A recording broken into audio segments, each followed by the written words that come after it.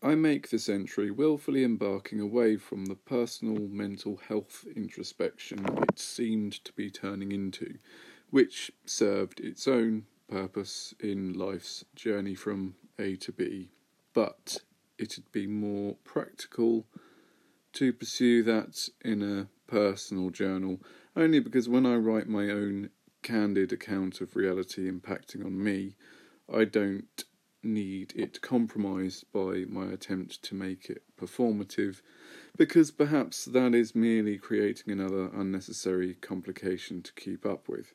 So, inevitably, my subjectivity remains the primary source of material here.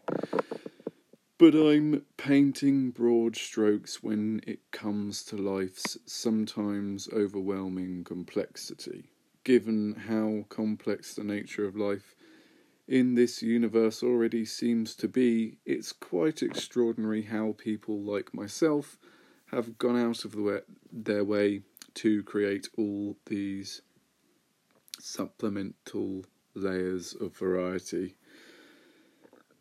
Come to think of it, I wonder if variety is actually the spice of life, the invigorating sting of spice, both literal and figurative, surely transcends all the trivial variety of filters with which we define our perception and awakens our flesh and blood with scorching heat, reminding us we're all just humble creatures with burnt orifices.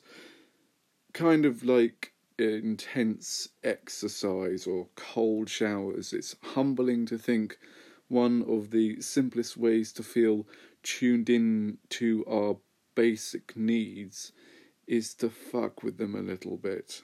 So, as the sketchbook pages slowly start to fill with ideas again, and I close the lid on whatever significant life lessons I've learnt lately, I have the following roadmap for the creative practice.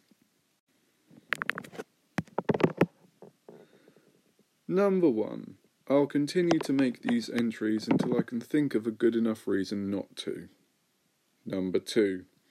I'm working on some particular drawing methods in my sketchbook to make patterns repeat. I can do this on the computer, but I'm trying to lay more of the groundwork on paper first for convenience.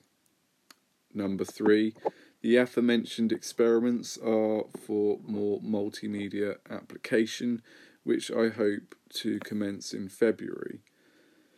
Number 4, I hope, going on holiday in the coming days. This may alter or influence the creative pace between now and February, so I sign out now optimistically ignorant of exactly what's to come.